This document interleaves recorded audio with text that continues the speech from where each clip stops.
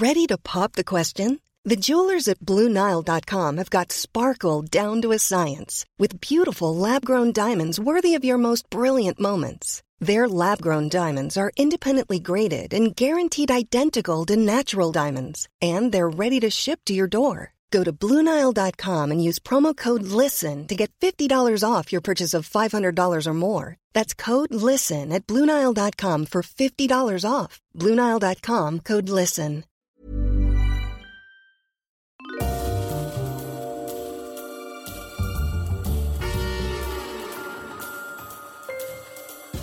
Hello everyone and welcome to Histories of the Unexpected, the show in which we demonstrate how everything has a history, even the most unexpected of subjects, like coins, posing and lemons. Oh, posing. We should definitely do posing, Sam. I can't quite get my head around it as a concept yet, but I'm sure I will do so. Or we could do bikes, hikes and mics, in other words, microphones, and we use those all the time, trikes, likes and mics. In other words, the history of Michaels, from Michelangelo to Michael Jackson, via Michael Faraday and Michael Schumacher. However, for the moment, we will be following the links in our minds, as we always do, as we come across them, explaining very carefully indeed how those histories link together in unexpected ways. Who knew, for example, Sam, who knew that the history of patients, medical patients, rather than actually being patient, the history of patients is in fact all about history from below. It's about smells and noises. It's about introspection, Samuel Pepys, Charles Darwin, architecture, and Dr. Chapman's spinal ice bags. Of course it is! And if you want to find out more, you can listen to our back episode on that. Or, who knew that the history of uncles is in fact all about the reign of Edward VI, which was one of our recent homeschooling episodes, and I enjoyed it thoroughly. It was wonderfully good fun. The man telling you all of these wonderful things, let's just say that if history were a mountain range such as the Alps, he would be the inspirational general capable of coaxing across those sure-footed and unusually small North African forest elephants all the way to Rome, where they could finally rest and feast on pasta before tackling the might of the Roman Empire in their elephanty way. He is Professor Extraordinaire of Early Modern British History at Plymouth University. It's Professor James Daybell. Hello, James.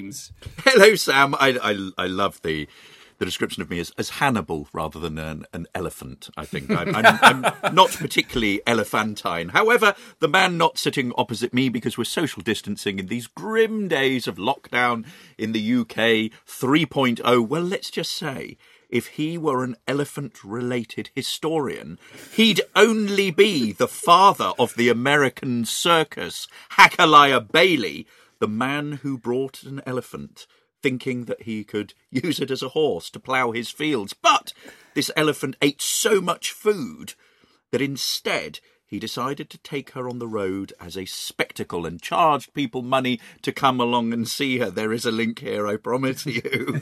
So ingenious is this man that he changes tack in his historical inquiry when he hits a dead end. It's the historical entrepreneur and historical pivoter, the famous historical adventurer, Dr. Sam Willis. Very good. A ploughing elephant. Yes. Yes. It happened in America. I don't believe such a thing, but I do. It absolutely did. There's a book about it that I'm going to talk about very briefly. Well, and we're doing elephants, guys. I don't know why. Is it because there's one in the Royal Albert Memorial Museum in Exeter, our hometown, James? Why did we suddenly think of it?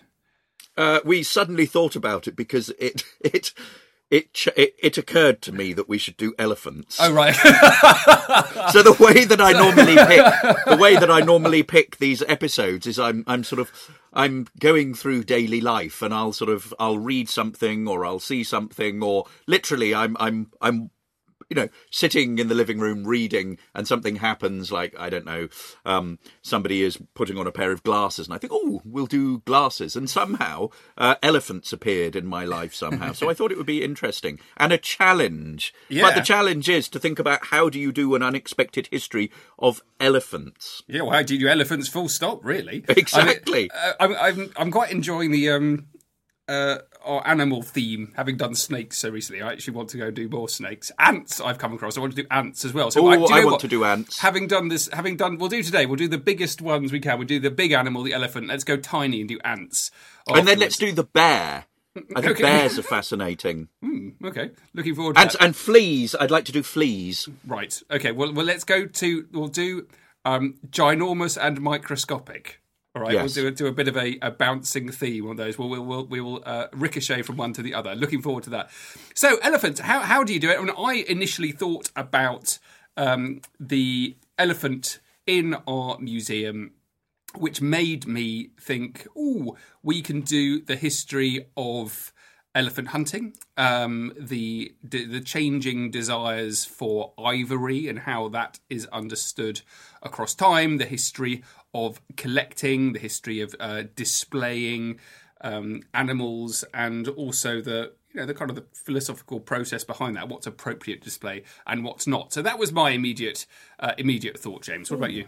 Very nice. I was also thinking of human interaction with elephants, not just in terms of poaching, but understanding them. Actually coming across elephants and that whole sort of history of exploring what they are and cutting them open and dissecting them and mapping them all out, but also human interaction in other ways. So, circus elephants. And I was reading a very interesting book by a guy called Ronald Tobias, which was published in 2013, called The Behemoth, The History of the Elephant in America. And it is absolutely fascinating. These were used as working animals in America, working on farms, in mines, on railroads, even in Hollywood, even in professional baseball. And one of the funniest anecdotes that I came across was an animal called Tusco. Tusco was quite a common name for elephants at this time, and it is a drunken elephant. And it's an elephant, and we're talking here, early 20th century. And this elephant sort of escapes from the zoo, goes on a massive sort of rampage around the town. If I read here, he ran through backyards, laundry lines streaming behind him, knocked down fences, and skidded to a stop at the corner of State and Metcalf. When he caught a whiff of alcohol, the crowd could tell something had caught his attention, but not what. And then Tusco turned to face the town's tavern. The crowd roared, and the elephant goes into the bar. And this was 1922. And it goes on. Alcohol was the vice of choice for elephants. Heavy drinkers, they often drank until they passed out, got silly, or went on drunken toots, whatever drunken toots are. They drank beer and wine, but preferred bourbon and Tennessee whiskey when they could get it. The jackpot, however, was a big pile of sour mash like the one Tusco found in Cedro Woolley. As Tusco gorged on the sour mash, the men took out their own flasks and went on a giant lark as the crowd grew more than 100. After gorging on the sour mash, Tusco turned his attention to a small farmhouse sitting at the edge of the field. He trotted over, looked through the windows, and as the people in the house scrambled up the stairs, he tried to knock down the building. So there we are, drunken elephants escaped from captivity. I like the idea that they're all used in America. I wonder how they got there. Were they bred and then used, or were they transported? Is there a whole history of elephant transportation from Africa? There is a whole history of elephant transportation and all sorts of stuff on how to catch an elephant that I might talk about later on. So how do you actually catch an individual elephant? Do you lure it? Do you trap it down a pit? Yeah. And then how do you bring it across? Presumably by boat. Cool. Because dangerous business, those of you who've seen your Dumbo know that, of course, elephants are flown by storks and dropped onto trains. But if you are bringing an elephant by boat, you have to immobilise it, because even a slight movement this way or that way can really, really mess with the stability of the ship. Yeah, so you'd probably either drug it or you'd tie it down, or something like that. Oh, these are hypnosis. These are holes in my knowledge about elephants, Sam. About elephant transportation. No worry. Well, let me just talk a little bit about hunting elephants, because that's how I got thinking about it. And there is a huge bull elephant in the Royal Albert Memorial Museum in Exeter.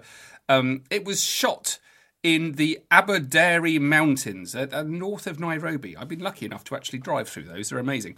By a big game hunter called Charles Peel. And there's some extraordinary photos of this Charles Peel. I'm looking at one now, and he is literally surrounded by the skins of animals, looking very pleased with himself with a gun. Looking at them now, I can probably make out 1, 2, 3, 4, 5, 6, 7, 8, 9. Oh gosh, it's one of those amazing photos that you suddenly realise exactly what you're looking at. And I thought initially there were about 5 heads of animals, and actually I think there are about 40. And I can see all sorts of animals here. Most of them cats or dogs with ferocious teeth. This guy, Charles Peel, he lived from 1869 to 1931. He, as a young man, went on safari to Kenya and Uganda and became inspired to become a hunter. He hunted, we know, all over the place, in Australia, South America, China, Malaysia, the Arctic Ocean, Franz Josef Land, that's quite good work going out there, Assam in northeastern India, North America and Scotland. And one of these kind of big ironies of people like Charles Peel, these big game hunters from the late 19th and early 20th century, is their love for natural history. I mean, he said a love of natural history should be taught in every school, but as it is, the ignorance on this subject displayed by so-called clever people in this country is simply appalling. So he has this love for natural history, but at the same time, there's this paradox of the big game hunter of this period. They adore killing these enormous animals. And he loved big game hunting. He talked about it as a pastime. It exercises all the faculties which go to make a man most manly. Oh, that's really interesting, isn't it, James? The big game hunter must be endowed with great powers of endurance, self-denial, forbearance and tact when dealing with the natives. And he must be able to act with great bravery, often at a moment's notice. So he travels the world shooting these animals. He brings them home to a museum of natural history and anthropology in Oxford. He then moves down to Devon and he offers the collection to the Royal Albert Memorial Museum, where it gets moved. It actually stays in a hut, a kind of a temporary store. It's there for 60 years. The initial collections arrive in 1919, with a load more skins arriving the following year. And he writes, again, something else interesting about big game hunting here. He wrote The Popular Guide to Exhibition of Big Game Trophies. That's interesting. So it's actually a book about how to display your trophies once you've caught them. Big game hunting is the hardest work in the world, but it is the attendant disappointments, the privations, the difficulties and the dangers that make it the greatest and grandest of all sports. It's true we cannot all be big game hunters, but it has always been a marvel and a mystery to me why so many young men, such as city clerks and shop assistants, toil away the whole of their lives indoors at 15 shillings to 35 shillings a week when, by emigrating to one of our many great colonies, they would in all probability earn a higher wage and, what is much more important, lead a far healthier life. Now, this kind of the context of the British Empire in this period towards the end of the 19th century is something I'm actually going to be talking a little bit about later. But for now, I just want to talk about this whole business of elephant hunting in particular. And I found a wonderful book by a Mr. Parker from 1979, and he was the first one to actually consider the history of the ivory trade. And he wrote a pamphlet which was published by the US Department of Fisheries and Wildlife. And thanks to the wonders of the internet, I love it when this happens, James. There's a book you want to read and you eventually track it down. I found it in the University of Florida, at their library there, their online library there. And this is a magnificent document. And he makes a really interesting point, actually, about elephant hunting and ivory hunting. And he starts off his book not just by exploring, he goes on to explore how imperial, let's call them imperial, hunters from empires who've travelled to Africa and India to hunt their elephants, how they go on and they create this need and desire for ivory, which leads to a loss of elephant numbers, either through direct action, these guys doing the hunting, or through poaching. And he actually starts by writing about the African involvement in the ivory trade and establishing that actually ivory is a much prized item before anyone else gets involved. African involvement in the ivory trade now and in the past has deep roots in indigenous values to which external economic influence is additional. Evidence in support of this is abundant in literature and applies to all parts of the continent. Petherick, in 1869, the first white man to record impressions of the Zande, what is now southern Sudan and northern Zaire, wrote, "The only use made of ivory by the Niam Nam was for ornaments, such as bracelets and necklaces. Some were ingeniously cut in imitation of cowrie shells, and neatly cut flakes, like the scales of a fish, were curiously attached to a band like piece of ribbon and worn by the females around the neck. Both men and women wore their hair plaited in thick masses covering the neck to the shoulders. This they combed out with long ivory pins from 6 inches to upwards of a foot in length, one extremely pointed, the other increasing in thickness like a cone, 3 or 4 inches of which were carved into pretty patterns and dyed black with the decoration of a root. When their hair had been arranged, 2 of the largest of these pins were struck horizontally through it at the back of the head. Between these smaller ones were inserted, forming a semicircle similar to a Spanish lady's comb." And then another example here. This is from a writer called Dryburgh, writing in 1923, recording of a tribe in Uganda. "The only mark of aristocracy is a bracelet of ivory worn on the left wrist, or suspended from the neck over the chest, an ivory ornament called ogwil, carved to contain fat for anointing the body, and often delicately stencilled in block point. These are only worn by men who are chiefs or come by descent, however remotely, from the stock of chiefs, although any man is allowed to possess the unworked tusk." Fascinating stuff, James. There's so many more accounts, but this guy starts off his book by, it's so remarkable actually, he's basically written a history of the ivory trade by initially exploring all of the different uses of ivory by Africans in Africa before Europeans got involved and started killing all of the elephants.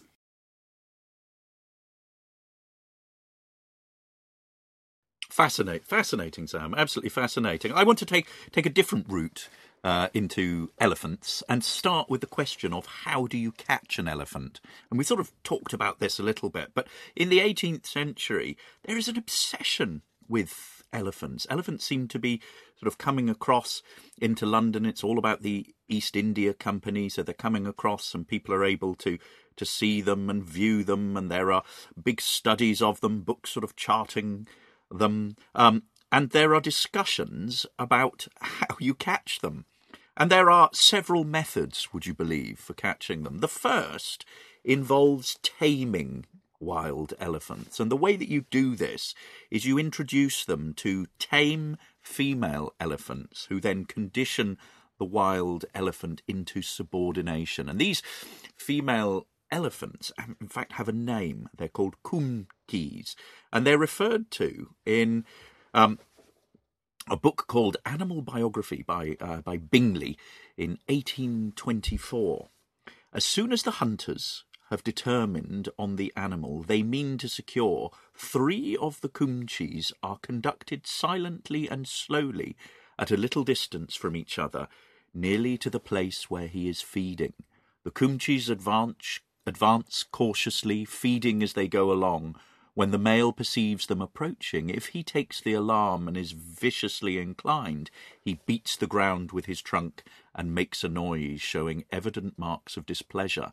This, however, is not often the case. He generally allows them to approach and sometimes even advances to meet them.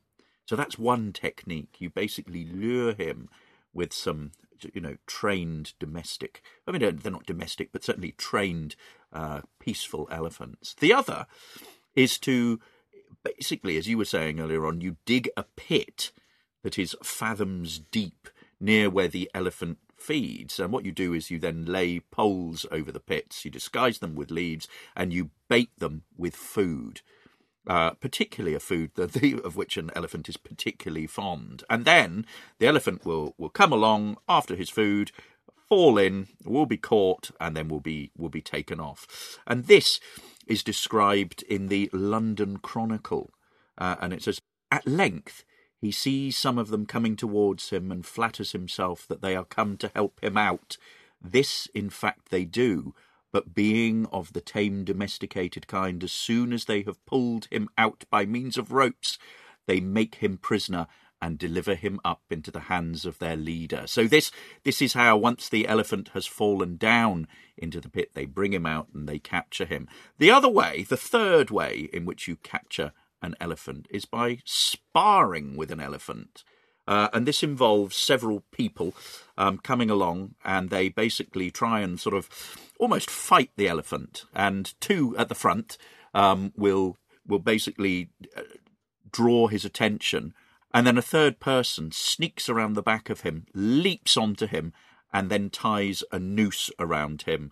And then you've got him caught, and you can take the elephant home and do what you want with him. Now, this is all leading from what you were talking about capturing elephants, to why you might want to capture an elephant. And we've talked about the way in which elephants might be transported, and in fact elephants were transported by the East India Company into Britain. Sadly, many of the elephants would actually either die on the voyage, or then would not survive particularly long in the sort of colder conditions that we have in Britain afterwards. However, there is a trend to have elephants on the stage during the 18th century, so to actually have performing elephants. And I don't mean sort of elephants performing in the way that you might have bear baiting, but actually elephants that are acting or appear in plays. And listen to this for a description for you. This is from the Morning Post in 1811, and it describes a newly arrived elephant that's come over from Bengal that performs in the Covent Garden Theatre as the principal star in, would you believe, a pantomime called Padmanabha, or the Golden Fish. So can you imagine this? An elephant on the stage here, and there's a description in the Morning Post here. The font is terrible, so it's sort of quite difficult to read. The elephant, which has so long been the talk of the town, entered in the early part of the performance and was very well received.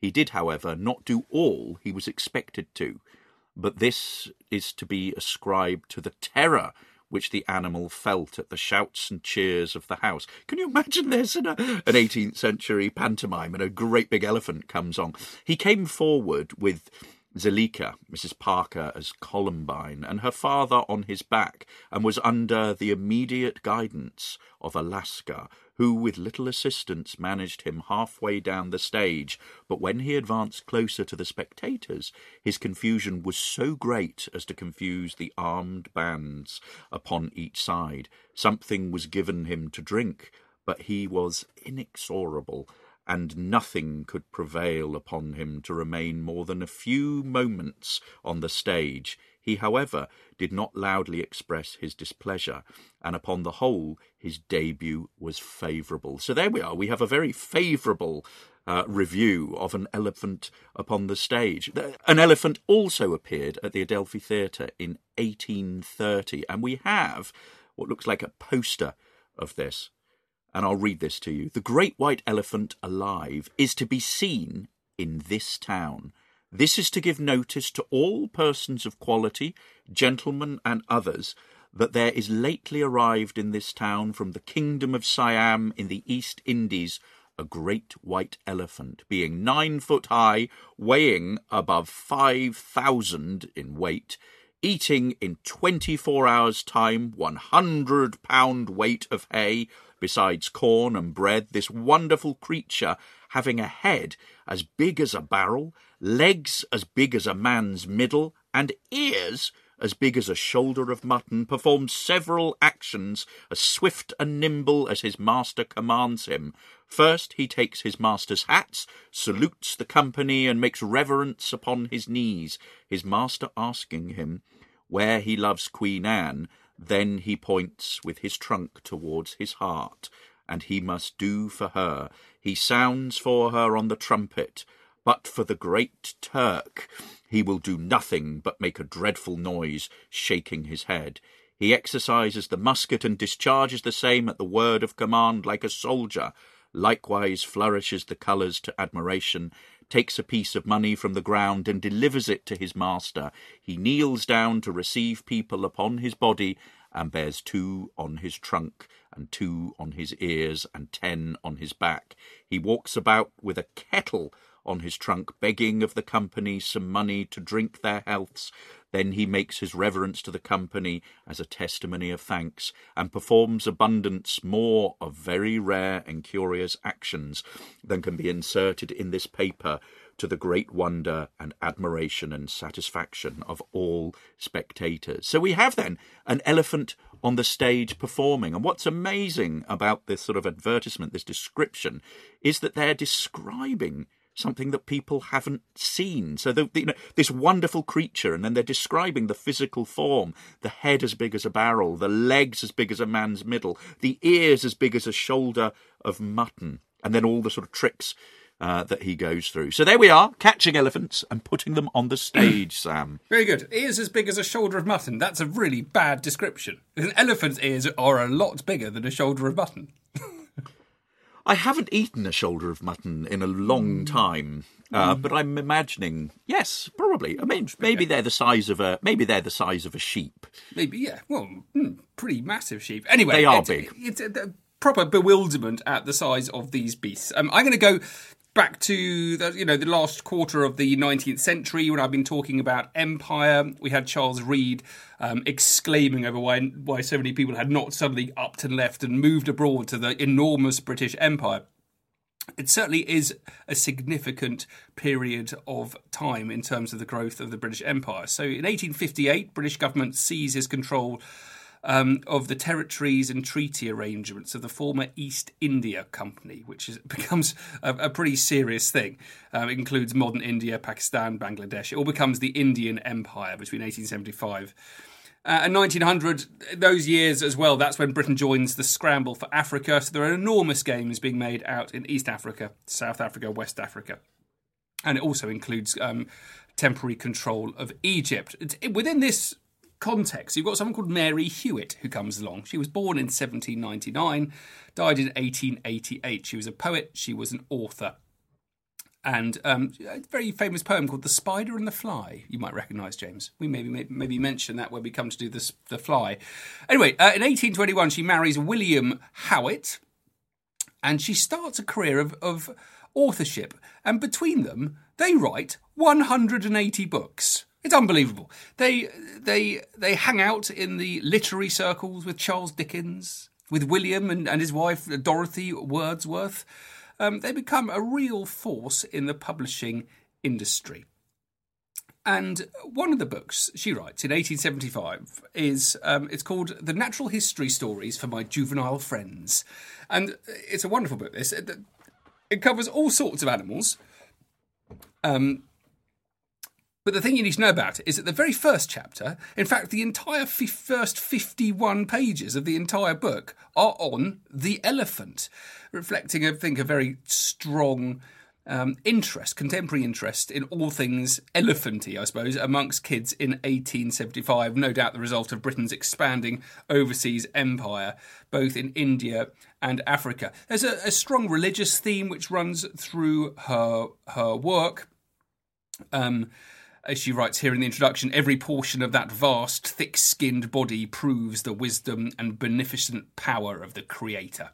But I particularly wanted to take you to something she writes, James, because we both live in Devon. She writes, this is the first paragraph of the entire book, and it's on the Duke of Devonshire's elephant. Even when transported from its native land to England, the elephant can be trained like a child. A fine elephant was sent as a present by a lady in India to the late Duke of Devonshire and was kept at the Duke's villa in Chiswick. This animal was remarkable for the gentleness of its disposition and from the kindness with which it was treated, and the free range that was allowed it probably came nearer to an elephant in a state of nature than any other which ever appeared in this country. The house erected for her shelter was of large dimensions, lucky, and well ventilated, and she had besides the range of a paddock of considerable extent. At the call of her keeper, she came out of her house and immediately took up a broom, ready to perform his bidding in sweeping the grass or paths. She would follow him with a pail or watering pot around the enclosure. Her reward was a carrot and some water, but previously to satisfying her thirst, she would exhibit her ingenuity by emptying the contents of a soda water bottle, which was tightly corked. This she did by pressing the bottle against the ground with her foot so as to hold it securely at an angle of 45 degrees, and gradually twisting out the cork with her trunk, although it was very little above the edge of the neck. Then, without altering the position, she turned her trunk around the bottle so that she might reverse it, and thus empty the contents into the extremity of the bucket.